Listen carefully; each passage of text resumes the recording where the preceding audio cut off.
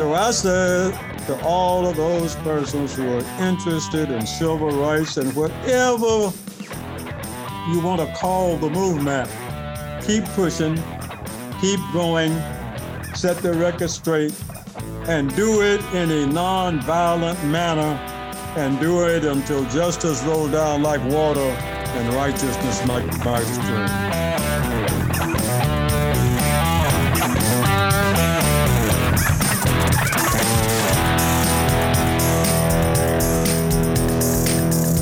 Welcome in, boys and girls. It is your favorite weekly Alabama Politics podcast, Alabama Politics This Week. Josh Moon and David Person. Oh, man, have we got a good show for you. We'll see. Maybe our best ever. And this time, we may actually mean that.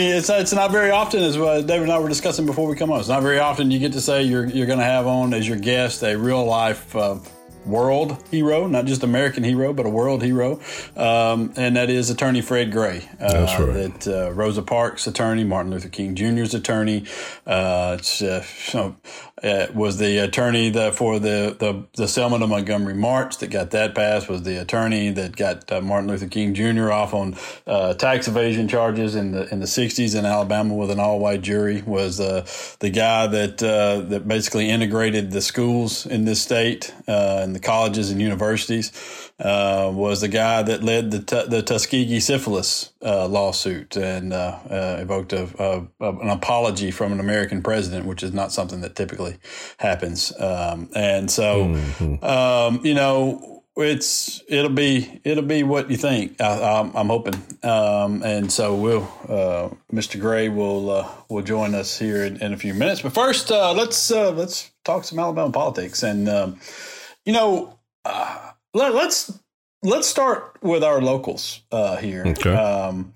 Because, you and I are both local to the Huntsville area. I know others are not. I know that the Huntsville area is gaining momentum in terms of recognition around the state and around the country, and rightfully so. But I think people are very quickly starting to pay more attention to the politics of this region up here, where in the past, we tend to be Montgomery centric in that regard, and maybe even Birmingham to a lesser degree, but mostly Montgomery centric. And Huntsville has kind of flown under the radar for a long period of time. But the growth of late, taking over as the state's largest city, I think has changed that to a degree. And now Huntsville has become a very vital piece of this state, as it probably should have been prior to now, as it receives national attention. And I mean, my God, the number of jobs that are and the number of industries that are here. The Toyota Mazda plant gets a lot of attention, but the FBI is sending in 3,000 agents to live here and train. I mean, don't plant bombs here. That's because that's what they're doing. That's the training that they're here for. That's the very serious type stuff, the anti-terrorism training and things like that are moving here. This is going to be Quantico South, basically. I think that's a good way to say it, Quantico South. As I believe. We had this debate that's what we were going to talk about, this debate for Mo Brooks' seat last night. And I believe Dale Strong and Casey Wardynski, who were vying for the Republican nomination for that seat, they both talked about, the FBI moving its training center here and kind of splitting it into pieces, what they've been doing because it's gotten to be too big. And this is an area that is growing like crazy. And it's a very smart area. It's the median income is much greater than it is throughout most of the rest of the state. There are pockets in other places, but I would think the Huntsville metro area, and the surrounding suburbs, I would bet that is the largest area with the highest median income in the state. I know think that's probably true. Yeah. But around Birmingham, South Birmingham, or the Mountain Brook area, Vestavia Hills, and some other places, Homewood, and some, those are very prosperous areas, no doubt about that, and into some parts of Mobile as well. But I'm not sure that that Huntsville now, and the way that it has expanded, that it's not a larger area on into Limestone. Because people don't, when you say Athens, a lot of times people think still of Athens as this little redneck town up, here, which rightfully is earned. Reputation is earned. But but the expansion of Huntsville, in fact, Huntsville goes into actually Huntsville legally is annexed all the way into East Limestone County. Oh, so you can go and East Limestone is 5 minutes, if that, from Athens. Yeah. So, or not maybe even that closer much. Than that. Yeah. So you've got, you go from East Limestone County, you can drive virtually probably close to 30 miles due east before you get to, say, Montesano. Right. Yeah. And then you go, let's say, from Meridianville or so until you get, to probably south of Owens Crossroads. I mean, that's probably another 30 or so miles. I mean, give or take, so my understanding is that the Huntsville metro area now is about, I think the figure that I was given was 200 square miles, and this was some years ago. Man. So it may be bigger than that now. Yeah. And like all big cities, when they start to expand, some weird stuff happens. I'll say this, I am roughly due north, where I live in Madison, technically Madison. Which is weird to me because I'm basically due north of the Toyota Mazda plant. If you go right out, I mean, just a few hundred yards from my house, I hit Mooresville Road, and I'm down, and I can get on the expressway now that loops and connects 565 with 65 up in at the Browns Ferry, what used to be the Browns Ferry exit. I assume it still is, but it's now an expressway where there's going to be a extra large Buc-ee's. So I'm like 2 minutes from the new Buc-ee's over here. So start doing Airbnb at my house so people can come go to the Buc-ee's, I think. And then there was supposed to be some zoo across the street from this thing as well, but I don't know what's going on there. I don't know about that one. Yeah. So anyways, man, I would say all that. And I live in Madison, yet somehow Limestone County. Which I don't really understand either. And my neighbor lives in Madison County, and then we kind of alternate. Now, I think we've discussed this before because they took my damn recycling bin from me here because I'm in Limestone County and not Madison. But it's an interesting place. We say all that to say this thing is kind of important. I think it should have more importance placed on it. This debate that took place between Dale Strong and Casey Wardynski should have more importance than I think it has received typically in the past. I think Mo Brooks kind of flew under the radar a bit and allowed him, kind of helped him to get elected several times. And I think some more people are paying attention now to this seat that's going to go. It's going to be very influential in terms of national defense contracts and federal contracts and the continued growth of Huntsville. And I think a lot of people are paying attention to that. And so these two gentlemen had a debate last night. And I've got to say, it was embarrassing. I mean, It was. I wrote about it. I wrote a story, just kind of, and it wasn't really a column. It was maybe a bit of analysis, but because you couldn't help it because half of it was so idiotic, and there were just so many pointed attacks on people. And you're talking about the sexual stuff. The sexual attacks. Yeah, the sexual attacks, and then the just delving into national politics, and Wardynski talked about the deep state and election security, and Dale Strong said his first bill that he would approach in Congress, first thing he wanted to do was end the asylum program for America. That's the thing that's concerning everybody up here in freaking Athens, claims, Yeah, I mean, that's the big border issue, big border crisis is causing a lot of angst among the folks in Athens and Rogersville and Florence. What? It seemed to me to be the folks at WHNT, and let me tell you, our boy Brian Lawson. Mm-hmm. Brian he Lawson, did a great job. Yeah, when you flip it to Brian Lawson, there's about to be some heat coming, know, and it's he did a good job with that. He held strong to some points on the Confederate monument issue, and I don't. You know these folks better. Well, I was actually there. I mean, I was. Oh, you were there. Okay.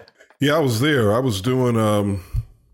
Normally they have me and Jay Towns and Dr. Jess Brown in to do analysis, and was Jay Towns there?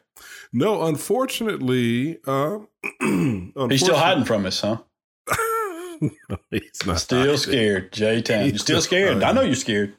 But neither he nor Jess were able to be there, so I was the only one there, and I'll tell you that, and I don't know if you all, I imagine you could see it, but I know from where I was in the station, it was pretty obvious that as the evening progressed, as that hour progressed, Dale Strong was becoming more and more, I think the pressure was getting to him. And really? I say that because you could see the sweat on his brow. He was beginning to perspire. Didn't see that with Casey Wardynski, for whatever that's worth. And I actually think the sentiment, and I think I can say this ethically, the sentiment inside the station, inside the newsroom, seemed to be that the benefit of last night accrued to Casey Wardynski, not to Dale Strong. Yeah, Dale Strong actually came out probably looking worse. And I'm gonna pinpoint one thing that I mentioned last night during my analysis, and that is that I believe that the strategy that Dale Strong used was to try to goad Wardynski. Right? So he was the one who introduced this line of attack about sex. He's the one who started talking about. He accused Wardynski of seeking using personal sexual gratification from a contract. Sexual gratification, a reference to, I guess, the relationship that he formed with the woman that he eventually married after the death of his wife. Listen, man. Okay, look. Does it make you pause for a second and say, "Ooh, there was a relationship between him and the CEO of this company"? Oh, yes, it does. It does make you pause. But then you continue with the sentence, which is, they started a relationship. He informed them. He resigned. He eventually married her. They are now happily married and have been for some, I assume happily married. They are married. They're married. They're married and have been for some time now.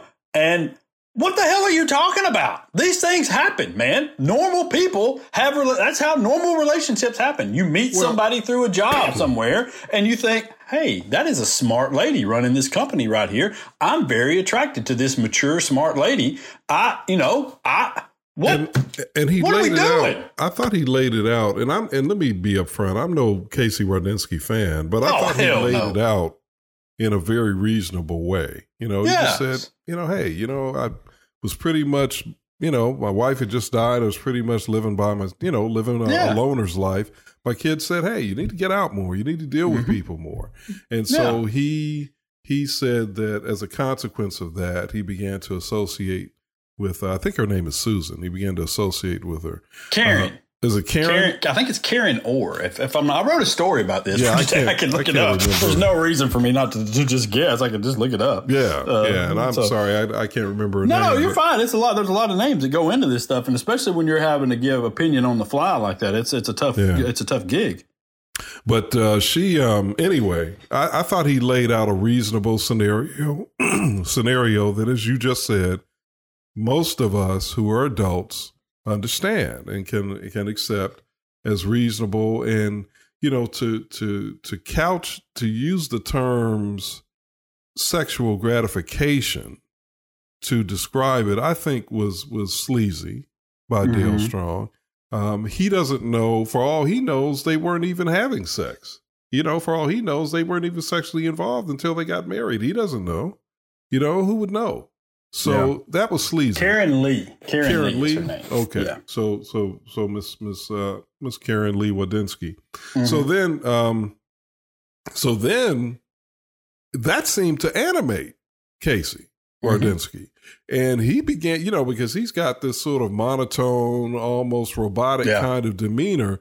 But man, that animated him. And he started to then go on the attack. He called Dale Strong a scumbag. He did call him a scumbag right to his face. He called him a scumbag. I mean, we were turned and looked at him and said, "Scumbag, this scumbag." Yeah, it was like we were looking around at each other in the newsroom. Are they about to fight or something? Yeah, it was. I'll tell you this: I'd put money on Wardynski if it came to blows. He seems like he's in pretty good shape over there. Without question, yeah, my money would be on Wardynski too. But I think the whole exercise it accrued to Casey Wardynski's benefit because it allowed him to become more animated. It showed himself to be a fighter. And if you notice, Dale Strong then began to, after he had goaded Wardynski to this point, he actually began to sort of level down. And I thought, okay, this must have been a strategic thing. But I don't think it worked to his benefit. I think it actually accrued to Casey Wardynski's benefit. I'll tell you, and I'd like to ask you what you think about this. It seemed to me, I've had some, I wouldn't say interaction, especially with Casey Wardynski. I've had almost zero interaction with him. I've seen him, I've heard him on things, and watched him be interviewed and seen him at state board meetings and things like that.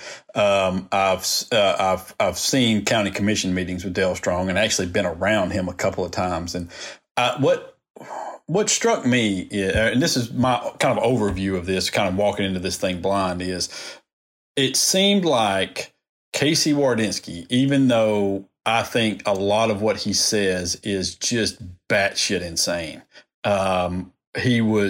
that's who he is. He's a genuine batshit insane, a believer on certain things. Certain things I agree with him on, but in some regards, about half or more of what he says is just so off the wall crazy. It's like he's been sucked into this conservative brain rot stuff that he's bought into. And I believe he truly believes it, where a lot of times it seems like Dale Strong is playing a part that he thinks people want him to play, instead of just being the person that he is. I don't think he believes his true beliefs will get him elected in this district right now. I think that's an excellent observation. And I agree with you. I believe that he is a much more, I've been around him. I think he's a much more moderate person that does not buy in to the Trump BS.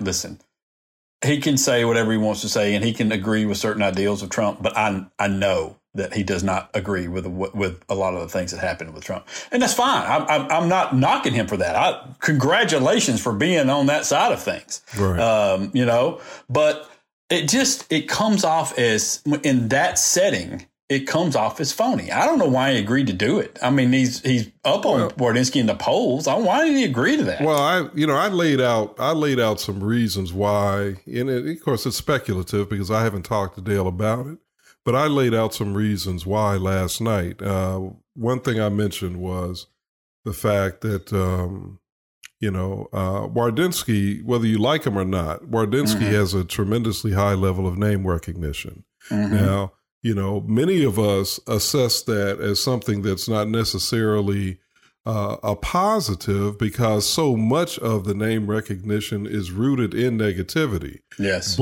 But like it or not, he's got name recognition. And I think that was I think that may have been a factor. He also has, this doesn't play with everybody, but in a Republican primary, to be able to say, I worked for Trump, it goes a long way with a lot of those voters. Yes. And so I think the calculus may have been that this was something that perhaps he needed to try to offset. And then, of course, going back to your point, I think there's a certain kind of arrogance that comes along with someone like Dale Strong, who believes that, who believes that he can pull off a charade. Because I think you're right. I don't think he is as extreme as he portrays himself to be. And I'm going to tell you why I think that. And I've been around both of them. Wardynski, I've actually interviewed several times. So I got a good read on him. And I think that he is, let's see, I don't know any other way to say this. He has the demeanor of what we call an SOB. Okay. But I think he's a smart guy. I think he's smart, but I think he generally just doesn't give a flip what anybody He's very else abrasive. thinks. He's very, very abrasive. Very. And I would imagine in a one-on-one setting, he's even more so. And especially one in which he has power over people. Right. I would bet that he is so unbearable to work for. And I've heard that from a lot of teachers and people who work with him, is that he is a very unbearable person to work with. So I've had mixed reviews. I've talked to teachers or principals who seemed to like him, but they were really in the minority, which says something. Yeah. And in terms of interviewing him, and, you and I do this for a living. I mean, interviewing him is interesting because, like you said, he's very abrasive, but he's not rude as an interviewee. I mean, he wasn't rude to me. But at the same time, he would say things and you just think, that's really how you want to answer that question. And honestly, I'll tell you this. If I were at all, had somebody had hired me to, pick apart Casey Wardynski in this thing, there are a couple of things that he did at the school system, and one of which he talked about last night, which is, I cannot believe nobody is bringing this up. I mean, because Dale Strong in the past had brought it up and had a problem with it. And a bunch of people in Huntsville had a problem with it. Was this program where they were going through kids' social media posts and kicking them out of school because they thought they were gang related. And the racial overtones of that. I mean, I know that racism doesn't play great in the Rogersvilles and everywhere else. But I mean, it was clear from what he talked about kicking gang, a lot of them were gang members and we were getting them out of there. There was no proof of that. Right. They were going through kids' Facebook pages and seeing them, flashing money or whatever, and then booting them out of school and stuff. And he was proud of it. Or maybe even flashing gang signs. But here's the thing. Again, like it or not, especially, I don't know so much. I don't think it's so much in play now, but there was a point in time in hip hop culture, where the gang, sort of emulating gang culture was a real big part of hip hop culture. And so if you see a kid who appears to be flashing signs, which was pretty popular at one point, it might be, you could easily draw a false conclusion about that child. So I agree with what you're saying. Let me just finish one thing, though. I was going to say. I'm sorry. I didn't mean to cut you off. Okay. I'm sorry. I was going to say about Dale Strong. The reason I don't think he is as extreme as he portrays himself to be is that I was present at the funeral of Madison County Commissioner Bob Harrison. And for those who don't know, Bob Harrison was I believe he was the second African-American elected to the Madison County Commission in its history, I believe. The first, I think, was Prince Prayer. And then I think the second was Bob Harrison. And so Bob Harrison died. Bob died in, I can't remember exactly when it was, but it was I think it was in the mid 2000s, somewhere in the mid, before, maybe 2010 or something like that. I can't remember. But anyway, Dale was at the funeral. And so this is a funeral, Josh, Right. that was in one of the biggest Baptist churches, Black Baptist churches in Huntsville, Progressive Union Missionary Baptist Church, where Bob was an active member and a leader. And the church was packed, people from all over. Overwhelmingly Black audience. Dale Strong is there, Now, I know that white politicians will visit Black churches, and you would expect that something like this, that yes, he was the chair of the commission, so yes, he would probably be there. But nonetheless, you kind of, it's still somewhat of an anomaly to see a white guy, you got 1,000 Black people and you got a handful of white guys there. Dale goes up to the podium and gives this beautiful, what I would call a eulogy, even though he wasn't the official, he wasn't the eulogist, the pastor, the late Dr. Wayne Snodgrass was. But he gives what is, in essence, a beautiful eulogy of Bob, one that was so compassionate, one that was so personal even, that at the end of that eulogy, I thought, this guy may be a little bit more, he may be a little bit more moderate, a little bit more tolerant and accepting than maybe I had realized, And at that particular juncture, I don't know if there was I don't remember at least that there was anything that really struck me with him as being, far to the right. I mean, this was before Trump and everything. Right. So, but anyway, I left there feeling different about Dale Strong. And by the way, his remarks were extremely well received. Yeah, very well received. I agree with all that. I mean, I agree. I think that he's not what he is, and I mean, I just think that you can read into that, that he's not that. And I think what he was doing was trying to reach the people in the rural areas of that district. The folks that are out in the the Rogersville, the small town, places in between, outside of the Huntsville area, which I think he's going to do very, very well in. And so Wardynski's going to have to rake in all those other people on those Trump credentials, and I think that's what he did that for. He was trying to cut into that to some degree, and I don't know that they were very effective. I think that there would have been other things that they could have done to be a bit more effective with that, and talk about job growth and expanding that footprint that Huntsville has, and the great economic boom that they've had over into more of this district. And I think that would have played a lot better than whatever the hell they were doing last night. But, that's just me being sane, I guess, and that doesn't win elections anymore, apparently, just being sane. And did you catch the Ashley Madison reference? Yeah. What was that? Okay. So do you remember, this was probably, let's see, this is 2020. This was probably 5 to 6 years ago, at least. There was this big story about, and it was a national story, about how somebody had hacked. The cheating website. Yeah, they hacked the cheating website, Ashley Madison, and released all the names and information and stuff. Yeah, that's right. And so one of the names on that came out on that list was a local Huntsville political consultant.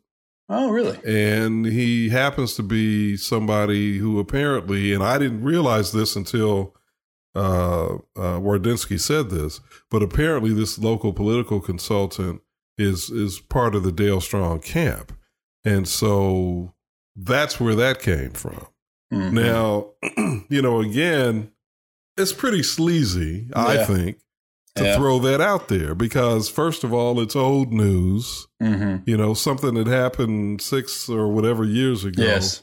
It's just kind of sleazy, and it could leave people with the impression that the gentleman, and I know him, but I'm not going to say his name, but I know him, and you can Google it and, dig it up if you want. Yeah. But I mean, it just, it just, to me, it was a low blow. But again, I guess it showed how combative things really got and how much Wardinsky, how Dale, even though I think it accrued to Wardinsky's benefit, how much it affected Wardinsky that he would throw that out there.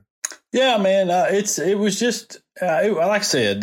Overall, to me, it was just a very disappointing thing to watch. I mean, it was just disappointing. I mean, it really was. It was just watching them kind of go back and forth and leave out most of the more pressing issues of that district. For large sections of time, I thought like one of the more substantive things that they talked about was the growth of Redstone Arsenal and how they were going to protect it. They were both pretty good and well versed on that. But otherwise, I mean, when you ask somebody what's your first thing to do, what can you affect legislatively in Congress, and your first thing that you bring up is stopping the asylum program. I no longer take you as a serious person. You're not, you're basically the same guy that's leaving who got nothing done in 10 plus years. Mo Brooks got nothing passed in all that time, despite all of his ranting and raving and being a crazy person. That, the only thing he did was get himself elected and get another check, and hurt the district along the way because he kept voting against some of the federal spending that was propping it up. And it's, it just, I don't know. Like I said, I just wish that and it will take voters. I wish voters would be a little more cognizant of things that really, really matter to them. I'm not telling you to vote for a Democrat or what, or a liberal. I would like it if you would, but I'm not even saying that. Just vote for people that get up on the stage when they have the opportunity and talk about things that truly, truly matter to you. And what's happening at the damn southern border does not truly matter to somebody in Rogersville, okay? That's not doing anything for you. That asylum program is not lying about it. It's certainly not doing anything. But he claims. That's what people are talking about, though. That's what he said. He said people are talking about it all over. He claims. People are saying, that's the Fox News intro into every story. People are saying. And by the way, I just Googled the gentleman's name and Ashley Madison, and nothing comes up. So maybe he was successful in scrubbing that from the internet. Yeah, I hope so. Listen, that stuff, I don't get into that. People have, if it's not illegal, it's not, and there's no ethics violations involved. They're not misspending money to facilitate those sorts of things. Then you know what? People, the way I kind of think of it is, if I don't care about Bob, the guy that's going to clock in every day, down at a dock or at some place working. If I don't care about him doing it, then I don't care about anybody else doing this. Okay, these are things that happen in real people's lives, and let them work it out. Okay, now if they're lambasting somebody else and somebody brings it up, well then okay, it's fair game. But I mean, otherwise, I think it's just sleaziness. Well, and the other thing about it is, I mean, the gentleman who in question was not an elected official at the time that it's happened. Right. He's not an elected official now. Mm-hmm. So again, it's like to me, a thing like that has relevance if it affects your job performance in some way. Yeah. But if it doesn't affect your job performance, then who cares? The only reason I cared about what Robert Bentley was doing, because clearly it affected his job performance. And it was costing us money. And it was and that's why I cared about that. And it was but that's the other thing people don't understand. You don't know what's going on in their lives. You don't know what's going on with that guy. I mean, I assume he was married. You don't know what was going on with him and his wife. Maybe they were both on there. That's right. You don't know what's going on. And listen, that's all legal, okay? And you can not like it if you want to, but listen, I guarantee you there are things that you do in your life that they don't like. So, you know what? As long as nobody's breaking the law, everybody's happy, leave them alone. Yeah. Leave them alone. Yeah. So, all right, let's slide out of here. We'll be back in just a minute with Fred Gray.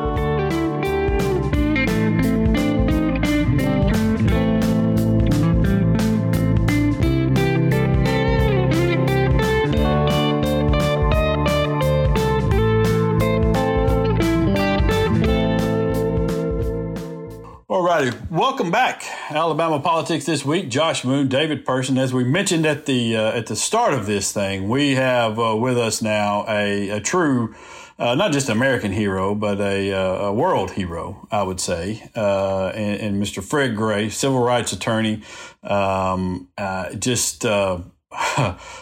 guy you could run down his list of accomplishments, and at a point you would tell me to stop because they were no longer believable. I mean, really, I could not believe it when I first got to know him and read through everything that he's done in the legal system in the South to fight discrimination and segregation, particularly. Mr. Gray, thank you for spending some time with us today. Thank you very much. It's good to be on with you and appreciate what you've done as a journalist over the years. Thank you. I cannot tell you how much that means, honestly. I really can't. Listen, I thought about a bunch of different ways to start this interview. I don't know what to go to first. And so I thought maybe the best thing to do is to just ask you, when you look back at your life's work now, what do you immediately think of? What are you most proud of? What stands out to you that you've done, that you've accomplished, that's the first thing you think of? Well, that's hard to go and pinpoint any one thing.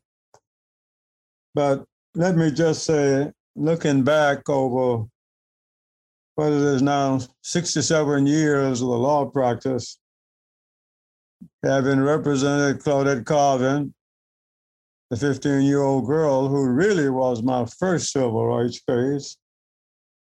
And then there was Rosa Parks, who was arrested on December 1st of 55, and I had known her since my high school days. And having represented Dr. Martin Luther King Jr., who the community selected to be the spokesman for the group after they decided to get the community involved in it. And having represented Ralph Abernathy, who I was in college with at Alabama State, along with his wife and my brother Tom, who was also a member of the board of directors of the Montgomery Improvement Association. And then a little later on, in 56, the Attorney General Patterson decided to get the NAACP enjoined from doing business in Alabama, thinking that they were responsible for the bus boycott, which was wrong. And then came the Gomillion v. Lightfoot case here in Tuskegee, where when we finally was able to get a few African Americans registered to vote in city elections, they changed the city limits from a square to what I described in my argument in the Supreme Court to 28-side sea dragon, going out to include whites and coming in to exclude blacks. And then represent the people in the Freedom Rides and Freedom Walks and Selma to Montgomery March, and the desegregation of all of the schools in the state of Alabama. So when you consider a career that long with that much things being done basically in one state, I'd have to let you decide which one. I think that's pretty fair. It's you and I have talked a few times about, specifically about the bus boycott, because I feel like that's when the nation kind of started to pay attention to what was happening in Alabama. When you look back at that time, is there something that you wish more people knew about? That maybe in the background, things that took place in the background prior to that bus boycott and the planning of that you wish more people knew and understood? What I think is most important, as far as me personally is concerned, is those cases that I told you about and that I mentioned, that the people that entrusted me to handle their legal matters.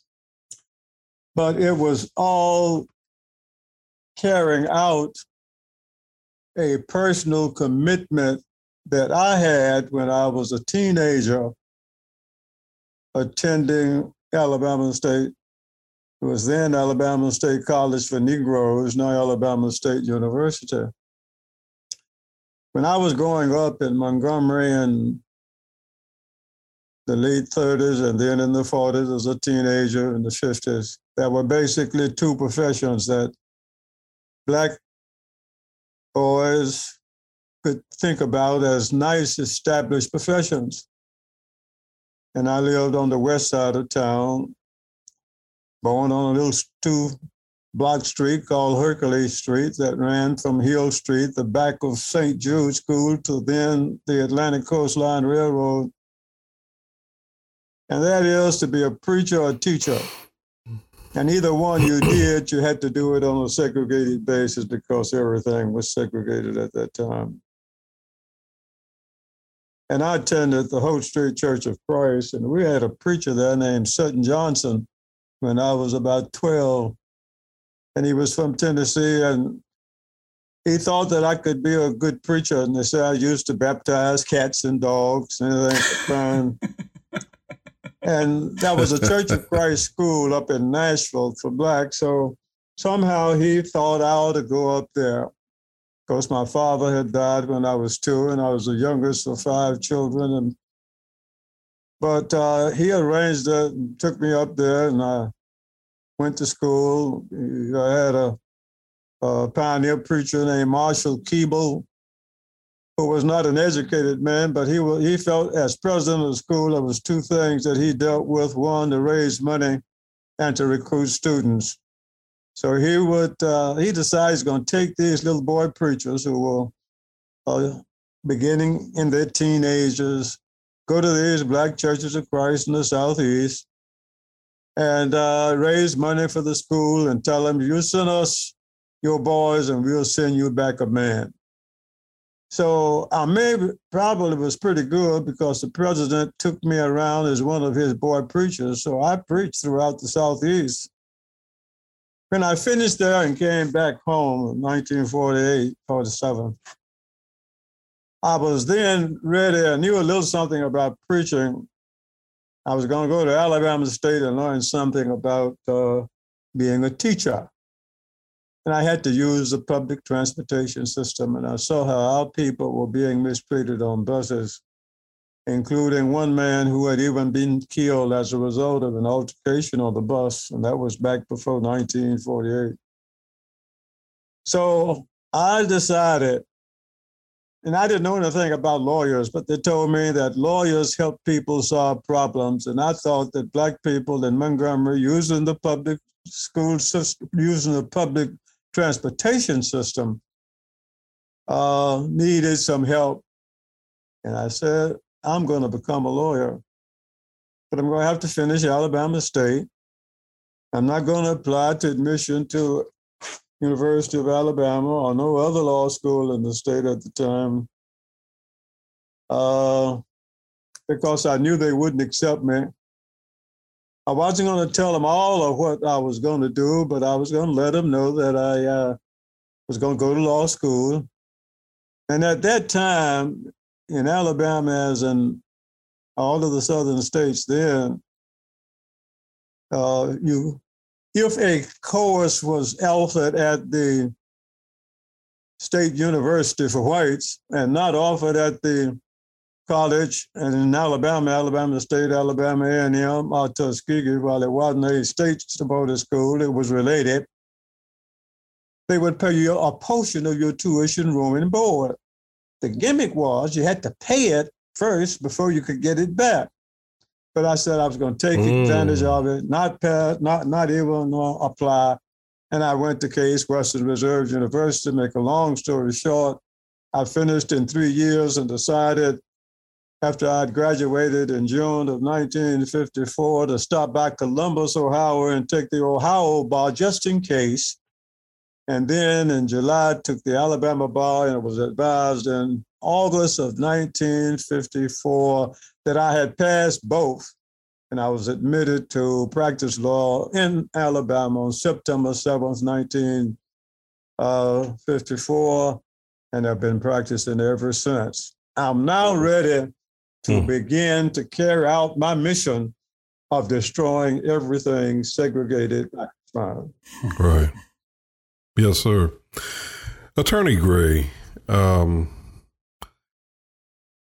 you lived through some of the most dangerous times in our nation's history for black people. You know, if it was, the terror of Jim Crow, the lynchings, the assassination of prominent people like Medgar Evers and Martin Luther King Jr., and even relatively unknown people like Viola Liuzzo and Reverend Jonathan Daniels. Did it surprise you that because of how prominent you were in the civil rights movement, did it surprise you that you survived assassination, that you were not targeted for assassination? Well, David, maybe I was too busy trying to help people that I didn't think too much about being assassinated. I was aware, however, of the possibility, and I tried to be careful as best I could. And the few black lawyers who were practicing law in Alabama at the time I started, like my mentor, Arthur Shores, and Ozell Billingsley, and Peter Hall up in Birmingham, and those were the three I worked with most of these early ages. They all had permits to carry a gun. I never would get a permit, and I never carried a gun. Matter of fact, I probably never fired a gun. But I concluded that if I were to have a gun and would end up hurting or killing somebody, I don't care how strong the case I may have tried to put on for self-defense, they would have convicted me and sent me to prison. So I thought it would be better to be careful, try to stay out of the way, and do the best I could. And with a great deal of help from a lot of people and the Lord, I was successful and didn't have too many threats, but I tried to be careful and still do. Yes, sir. Yes, sir. Yes, sir. I have one other question for you before Josh comes back in, Attorney Gray. You prevailed in front of courts and juries and judges at a time when the odds were stacked against you legally and socially. Aside from just the obvious, which is that you obviously were a great attorney or are a great attorney, were there any factors, do you think, at play with either the law or society at the time that made it help to make possible, along again with your high skill set, help to make possible the victories that you achieved? Well, I realized that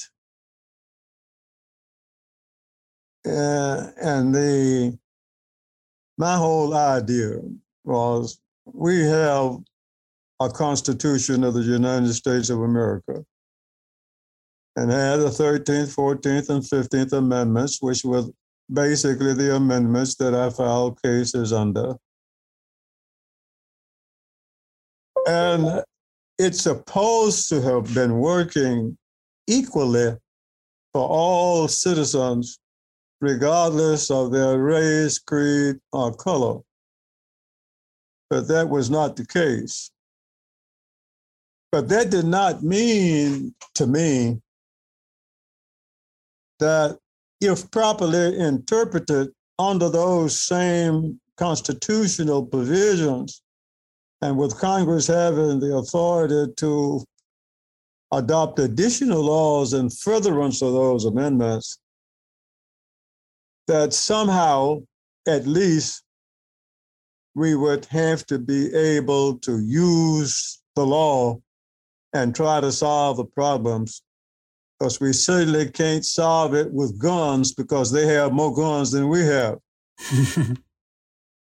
Now, I never, how I could think at that time with all of these state laws on the books that we could get a court to interpret the 13th, 14th, and 15th Amendments to do that. I just didn't think too much about it.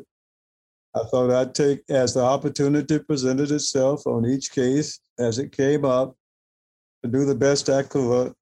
But the first thing, and I think I'm so happy I thought enough of it, is, and I wanted to do the legal work for the people in Montgomery when they decided to stay off of the buses, because that was a part of why I was there. I wanted to do that. And then when they had that meeting at Mount Zion Church, which was then on Holt Street, Holt and Stone, and gave me the responsibility, said, now, lawyer, you have the responsibility of providing the legal services.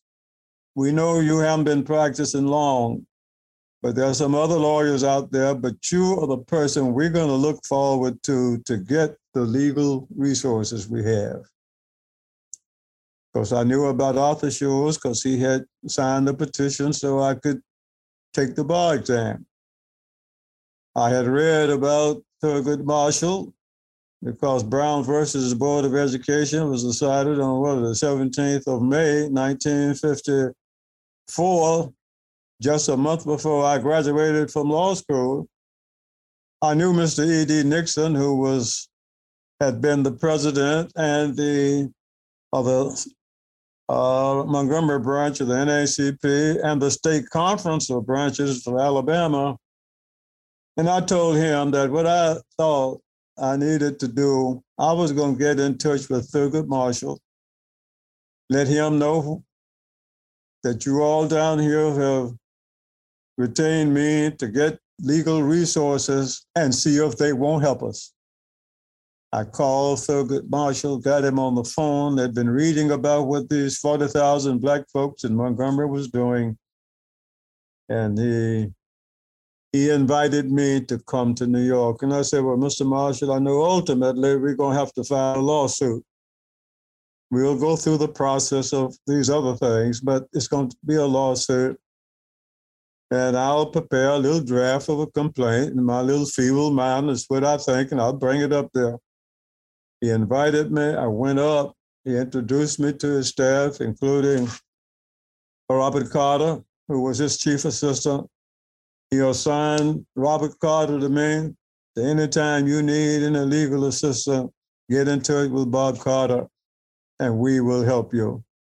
That was the beginning of my relationship legally with the NAACP, later with the NAACP Legal Defense Fund, and that relationship has existed from that time until now. That, there's one thing, we've talked a number of times, and the one story that always gets me, that I tell, and gets other people when I tell it, is when you were telling me about the bus boycott and the planning that went into that, and your first glimpse of Martin Luther King Jr. And your statement to me was, Martin was fine. And it just is, it's so, it reduces it to such a human level. And I think puts it into a context of there were so many things going on. We weren't worried about the greatness of Martin Luther King Jr. We were worried about our mission in this thing. Do you think people miss sometimes because they get so focused on the celebrity almost of Martin Luther King Jr. or Rosa Parks or whoever else that they miss how great that bus boycott was? Is that when Martin Luther King Jr. came to Montgomery, and he came and, believe it or not, became pastor of Dexter in 1954. In September of 54, just a couple of days before I was admitted to the bar. Because I didn't know him then, and didn't know that he was being a member. He was later officially installed, but he actually started it then. And it was only when I was going back really looking at these dates, I said, my goodness, this was real close. But this was almost, well, there's a little better than a year later when the Montgomery bus boycott started in 55. So he's been here now a year, but he had never been involved in any civil rights activities. And Dexter Avenue Baptist Church was a relatively small Black Baptist church compared to some of the other Baptist churches there. Many of your educated people were members of that church, and just about all of them had good paying jobs, whatever you could call good paying jobs for Negroes, even for Black teachers then, because they didn't always get the same thing as white men got. They would have been the last persons to file a lawsuit to end segregation because they were a part of the segregated system. And if their employer knew it, they wouldn't have a job. We didn't see any need for people losing jobs. Even all the Black people we can, they have good jobs. And I think if you go back and look at the records and look at the named plaintiffs in all these lawsuits, I don't think you will find any of them who were members of Dexter Avenue Baptist Church at the time the lawsuit was filed. So the matter of Dr. King being selected had nothing to do really with all of that, but we had in Montgomery Black leaders before Dr. King came. E.D. Nixon was there, who was known, if you had a racial problem, that's who you go to. Rufus Lewis, who had been a former coach at Alabama State, and who was interested basically in getting people registered to vote, getting people elected, and then having them to be held accountable. But he wasn't too concerned about desegregating things. So when it came up that Joanne Robinson, and she was the one who was so interested in getting the community involved, when it came up that she was going, that's what she wanted to do. And after Mrs. Parks had been arrested and we had talked about what a person should do, and had our meeting that we had had almost a year, and even had that meeting on December 1st. And when we ended our little luncheon meeting, she knew I was going out of town. She was going back to the Montgomery Fair to work. And when I came back and found out, I had messages from everybody. Mrs. Parks had been arrested. And I had a message even from her. And when I returned her call, she asked me to come over to her house. Because she had been arrested, E.D. Nixon had gotten her out with the assistance of Mr. Durham. And when we sat down, I sat down and talked with her, and she said, now this is getting to be late in the evening of December 1st. She told me that her case was set, and this is on Thursday, for the following Monday at 8:30 in the Recorder's Court of the City of Montgomery. And I told her, I said, well, Ms. Parks, you've done your job. And I'm going to be back in touch with you between now and Monday, so we'll get your case ready to try. But you know, Joanne Robinson's been talking for some time now about getting the community involved.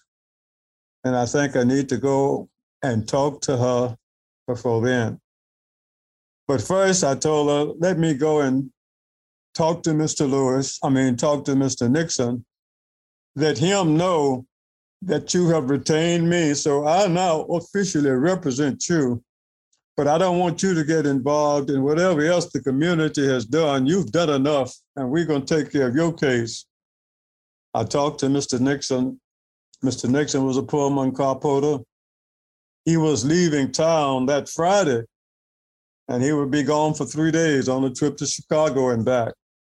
And he says, whatever plans I'm going to help you make, I've got to do it between 9 the time I leave here on Friday afternoon.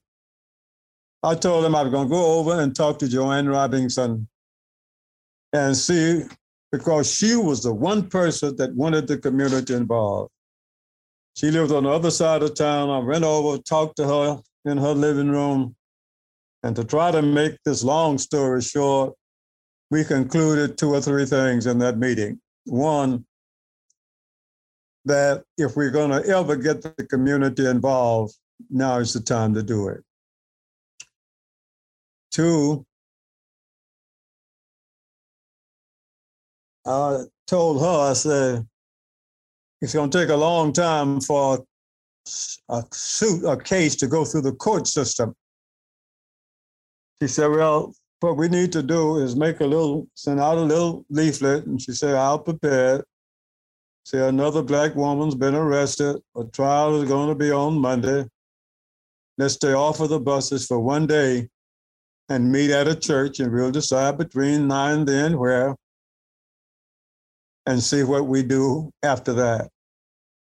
So I said, well, now, if we are successful in the people staying off of the buses, we're going to need to have a plan as to how they're going to stay off. And we're going to have somebody who can communicate with them. She said, well, that's right. And we're going to need to have the support of the 2 Black leaders who are in town, Rufus Lewis and E.D. Nixon. So she says, well, let me start. She said, I can tell you who we can get to be the spokesman. My pastor, Martin Luther King Jr. I haven't been involved in civil rights activities, but one thing he can do, he can move people with words. I said, well, that's who we need. That's fine. I said, well, Joanne, let me give you, we got to have Rufus Lewis and got to have E.D. Nixon involved in this. Let me give you a suggestion for a position for each of them. She said, well, what is it? E.D. Nixon was easy. He was a Pullman carporter. He knew A. Philip Randolph, the Black labor leader in New York, who headed his labor union, make him the treasurer, and A. Philip Randolph would help raise some money so we can keep people off the buses. He said, fine. What you going to do with Rufus Lewis? A former coach. He owned the nightclub. The nightclub was named the Citizen Club. In order to get in that club, you had to be a registered voter. But he wasn't concerned about all those other things. However, his wife, Jewel Clayton Lewis, is co-owner of the largest film home in town. Ross Clayton Film Home was then and still is now for Blacks. And if we make her husband chairman of the Transportation Committee, guess what? We'll have cars, they have drivers for those cars, and we'll have a built-in transportation system. And there's only one other thing you need. Well, you need a lawyer. Here am I, send me. Those were the plans we made, but there was just one thing wrong with it. It couldn't come out at that time that Joanne Robinson was making these plans. If so, she would have lost her job at Alabama State immediately. She later lost it anyway. And I would have been disbarred before I was barred good. So we had to plant the seed, give it to somebody else, have somebody else to present it to the committee and to the community.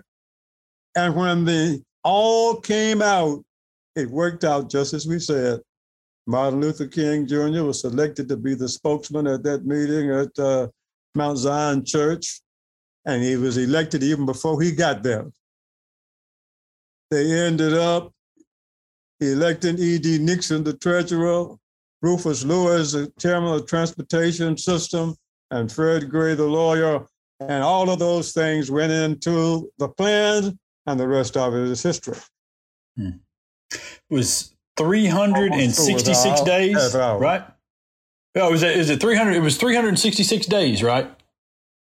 Of bus boycott. When it 366 days that they kept the bus boycott going. 63 days. That's right. Yeah, okay. Year. Yeah. That's. I had contact with Dr. King almost on a day-to-day basis, and even after the bus boycott had ended, Dr. King had a problem because we had this big trial in March, and we just co-authored a book on it. Title of it is Alabama versus King. That's the bus boycott case that we tried in March of 1956 that I co-authored with Abram and Fisher. And when we started that case, and 89 people were indicted, nobody knew anything about Martin Luther King. He had never made the New York Times. But when that case ended 4 days later, he was a front page story. And not only while we lost the case, we won the war, because he not only became an international figure, but started the beginning of the civil rights, what has developed into the civil rights movement. And it all started on a bus in Montgomery, Alabama. You have given us the 30 minutes that you promised. But I had two other questions, and you, if you could indulge me for just 1 second, and because they're very basic questions. The first is, I think I've told you before, I love Rosa Parks. I love the story of Rosa Parks. What you knew her probably better than anybody. What is one thing when you think back about Miss Parks? What's the one thing that stands out to you about her? Everything about Miss Parks stands out. And I know your journalists always want you to take one certain thing. All I can do I know. And then you decide which one of those facts you think is the most important. Okay. Because every case that I handle for every person, I felt that person is the most important case there is. Mm-hmm. They don't care about all the wins you have on the others. All they want you to do is to win my case. But Mrs. Parks, quiet, unassuming spirit, but yet a person who understood exactly what she wanted to do. She was a real civil rights worker. And she did it in such an unassuming manner that you'd never think about it. But she did it, and she had the right kinds of spirit. And certainly if a person is going to protest, and if they're going to do something that appears to be contrary to the existing laws, even if you feel that getting arrested is necessary to do it, it's part of it. But she certainly set the pattern as to the type of conduct that others would have as the civil rights movement developed. If you want to go and find somebody, look at Mrs. Rosa Parks, look at her attitude, see how she acted. And then if you act like that in carrying out your protest movements, whatever you want to call it, it will help. Yeah. All right. And the last one, I don't think I've ever asked you this, but I know that you and Dr. King obviously became close over time. And you went through all of these great trials and all of this uproar and the threats and everything.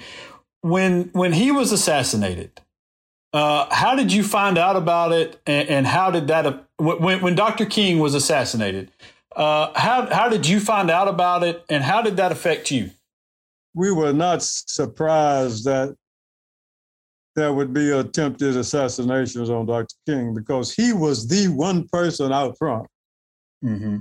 Lawyers, and certainly this Fred Gray lawyer, was not one who wanted to be out front. I wanted to do the legal work, but I didn't want to be involved. In the only case I really made plans for, as far as protest movement, was the Montgomery bus boycott, and I only did that because Mrs. Joanne Robinson needs some help, and time was of the essence, and we couldn't do anything. So then, but that's what it took in order to do it. And I'm just glad that I had enough sense to get the help that we needed. And then, of course, when Dr. King was assassinated, I was completely, I was surprised, but yet, because I knew there had been an attempted assassination for him back in New York when he did his first book on Strive Toward Freedom. Mm-hmm. So I wasn't surprised, but it was a real devastating event. But I think what we all have to remember is, notwithstanding his struggle and all others, the struggle for equal justice continues. And we still have some serious problems ahead of us that we need to address. And that goes before us. And the question then is, where do we go from here? And how can we accomplish those? We started out at slavery with two basic problems: racism, because all the persons involved in it were Black people, and inequality. And we have been chipping away since 1608, trying to do away with racism and inequality, and we haven't finished it yet. We've done it case by case. We've done it as movement by movement, whatever you call them, but they're still there. And I say that if those persons who are interested in civil rights, they need to realize that we still have those two basic problems. If what we did in the Montgomery bus boycott can help, then fine. And what we did as we made those plans, one, we recognized we have a problem. And if we don't realize that racism and inequality is still a problem, then we're not going to solve it. We came up with a plan. Joanne Robinson and I initiated it, gave it to the community, and they ran with it. And that was the implementation of it. And then the other thing we realized was that these 40,000 African Americans, each one of them believed that they could get it tried, could get it done, and became a part of it. So if we're going to solve the problems that we had, we're going to have to come up with a plan. We're going to have to adopt a plan, implement a plan, be a part of it. And then we're going to have to continue to work. And it's just about like what John Lewis told me. And I met him in 1958, when he was trying his best to get an education. And he came up to see Dr. King, and he wanted to go to Troy State, and we agreed to file a suit, but his parents, he was a minor and he couldn't do it. And then, but he still went on up to Nashville, went to the American Seminar and became involved in the freedom rights, and then became the great leader. And when he called me and had his assistant, as Mr. Collins, to his chief of staff, he wanted to talk with me once, final time before his death, about a week or so. And I asked him after we had talked and prayed, I said, Congressman, what do you want me to do? And what he said to me, he said, brother, keep pushing, keep going, set the record straight.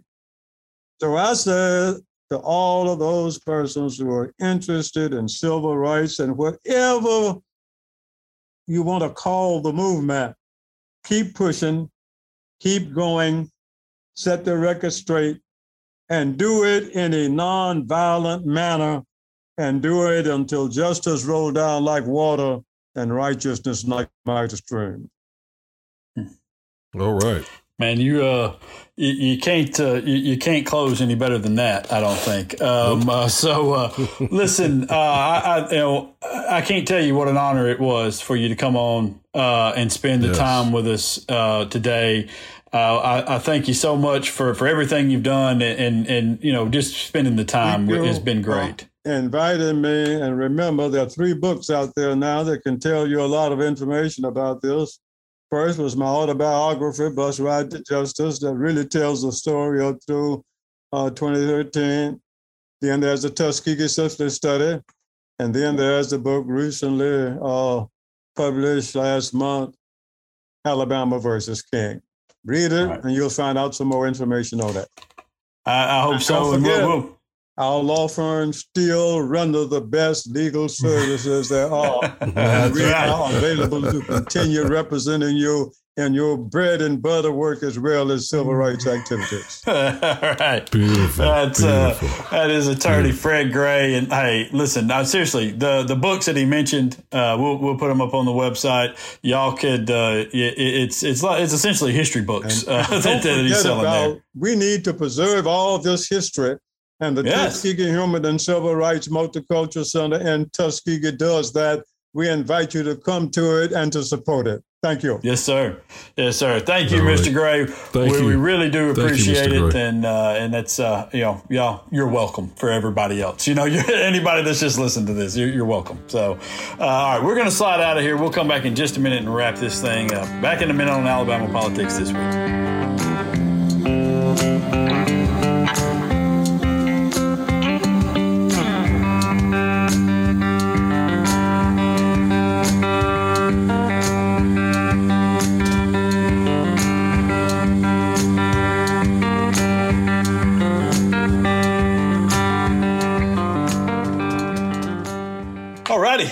Welcome back. Alabama Politics this week. Josh Moon, David Person. That Fred Gray, man. Yeah. That's, yeah. What can you say? It's all we need to say. Yeah, that's all we need to say. Listen, before we jump in and close this thing out, I was going to tell everybody, I think next week is our last show before we take our normal summer break, and are off for 3 weeks, I believe, this time. So we're not going to have one because just the way the holiday falls and all that. We're not. I'm going to be traveling that week, and then who really wants to listen to a show the week of the 4th of July? I mean, come on. And then we're going to take the next week off just because we want to. Okay, so and then so we'll be back mid July or mid to late July. The last 2 weeks of July we'll have shows back up and started new stuff, and we'll try to throw some interviews up and in the meantime. But I wanted to mention real quick before we get to the right wing nut and close out. Our friend Mo Brooks, the begging did not work. Trump went ahead and endorsed Katie Britt after, of course, seeing polls showing that she was up by like 20 points on Mo. It was like endorsing a baseball team after they've won. I endorse Auburn to make it to the College World Series.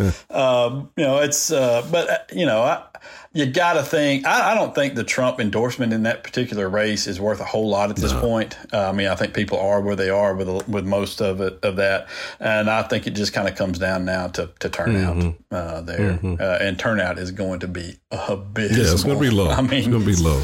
Yeah. They're not fired up. Because it's going to be 100 degrees next Tuesday. And it's going to be something, man. But I don't know. What do you think? I know it's Mo and Katie Britt, but my money's still on Katie to pull it off, and that's just because I think overall she presents better, and it's not because of the Trump endorsement, like you said. And I've actually taken to sharing with people, and I think you're the one who really got me thinking about this. I think it's way more important who Trump. Who he attacks than who he endorses, and even if you look at his endorsement of Britt, it actually about 70% of it is an attack on Mo. Yeah, I know, right? It's just annihilate Mo. Here's why I'm not endorsing this asshole. Right. But I'll endorse. Here's this other person. It's fine. She's good. All right. So my money's still on Katie. I know there are a lot of people who think that Mo's going to pull it off just because he's got he's redder and more right wing than she appears to be, even though she's tried really hard, I think, to slide over there. But that's where my money is. Where's yours? Yeah, I think Katie Britt is done well. I tell you what I think really helps her out a whole lot is that she's from that Wiregrass area, and so she has the support of a lot of people down there, and she did really well in that area, and that is typically a very conservative area that would help out a person like Mo Brooks a lot, and the fact that she was able to beat him so soundly down in that area really, really is problematic for him, and the fact that he wasn't able to win by a very large margin in his home county and in the district that he has represented for the last 10 years, I think is pretty problematic for him as well. And yeah, I just can't see, him being able to erase that deficit. I mean, it would have to be spectacularly low turnout, I think, because I do think that's the danger of a Mo Brooks, kind of like with Roy Moore. Roy could count on this floor, basically. He has a floor underneath him of voter support, that those people were loyal and they were going to show up and vote for him. And I think Brooks has kind of the same thing there. And so if a lot of people don't show up, he can count on that support and make it closer than it probably should be. But I just can't see that he can overcome such a big deficit. Didn't he lose in 62 counties? Yeah. Well, 62 because he got, so he only won Madison, Morgan, and Limestone. No, so he lost in 64 counties. Yeah, 64 because she only won 62 because I think Mike Durant won one. Oh, okay. But he lost in 64 counties. That just doesn't bode well. And North Alabama politicians, and we've said this over and over, North Alabama politicians just don't tend to do well statewide. So it's just that association, and rightfully so in a lot of regards.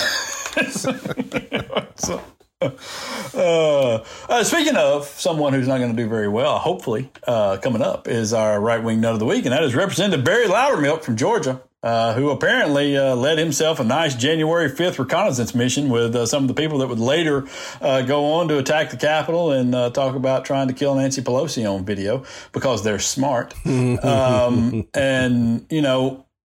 Man, they're in there taking pictures of the stairwell, and all the reporters who cover the Capitol are like, the hell are you doing? It's just like, listen, I go up that stairwell. I know what that leads to. Nothing. It leads to offices where you're not supposed to be, right. Or why would you be over there taking photos of this and videos and wandering around in those areas? And it was at a time when the Capitol was closed to tours.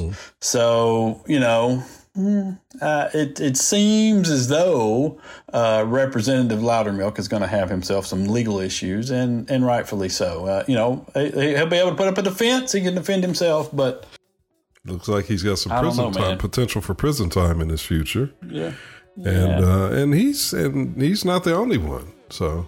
No, I think there'll be some others. There are a lot of people that were looking for pardons out of that as well, and I hope we get names of all of them. And I've got some ideas of some folks from Alabama who are on that list. Me too. Me too. Yeah. All righty, let's slide out of here. All right. Until next week, y'all be safe. Peace.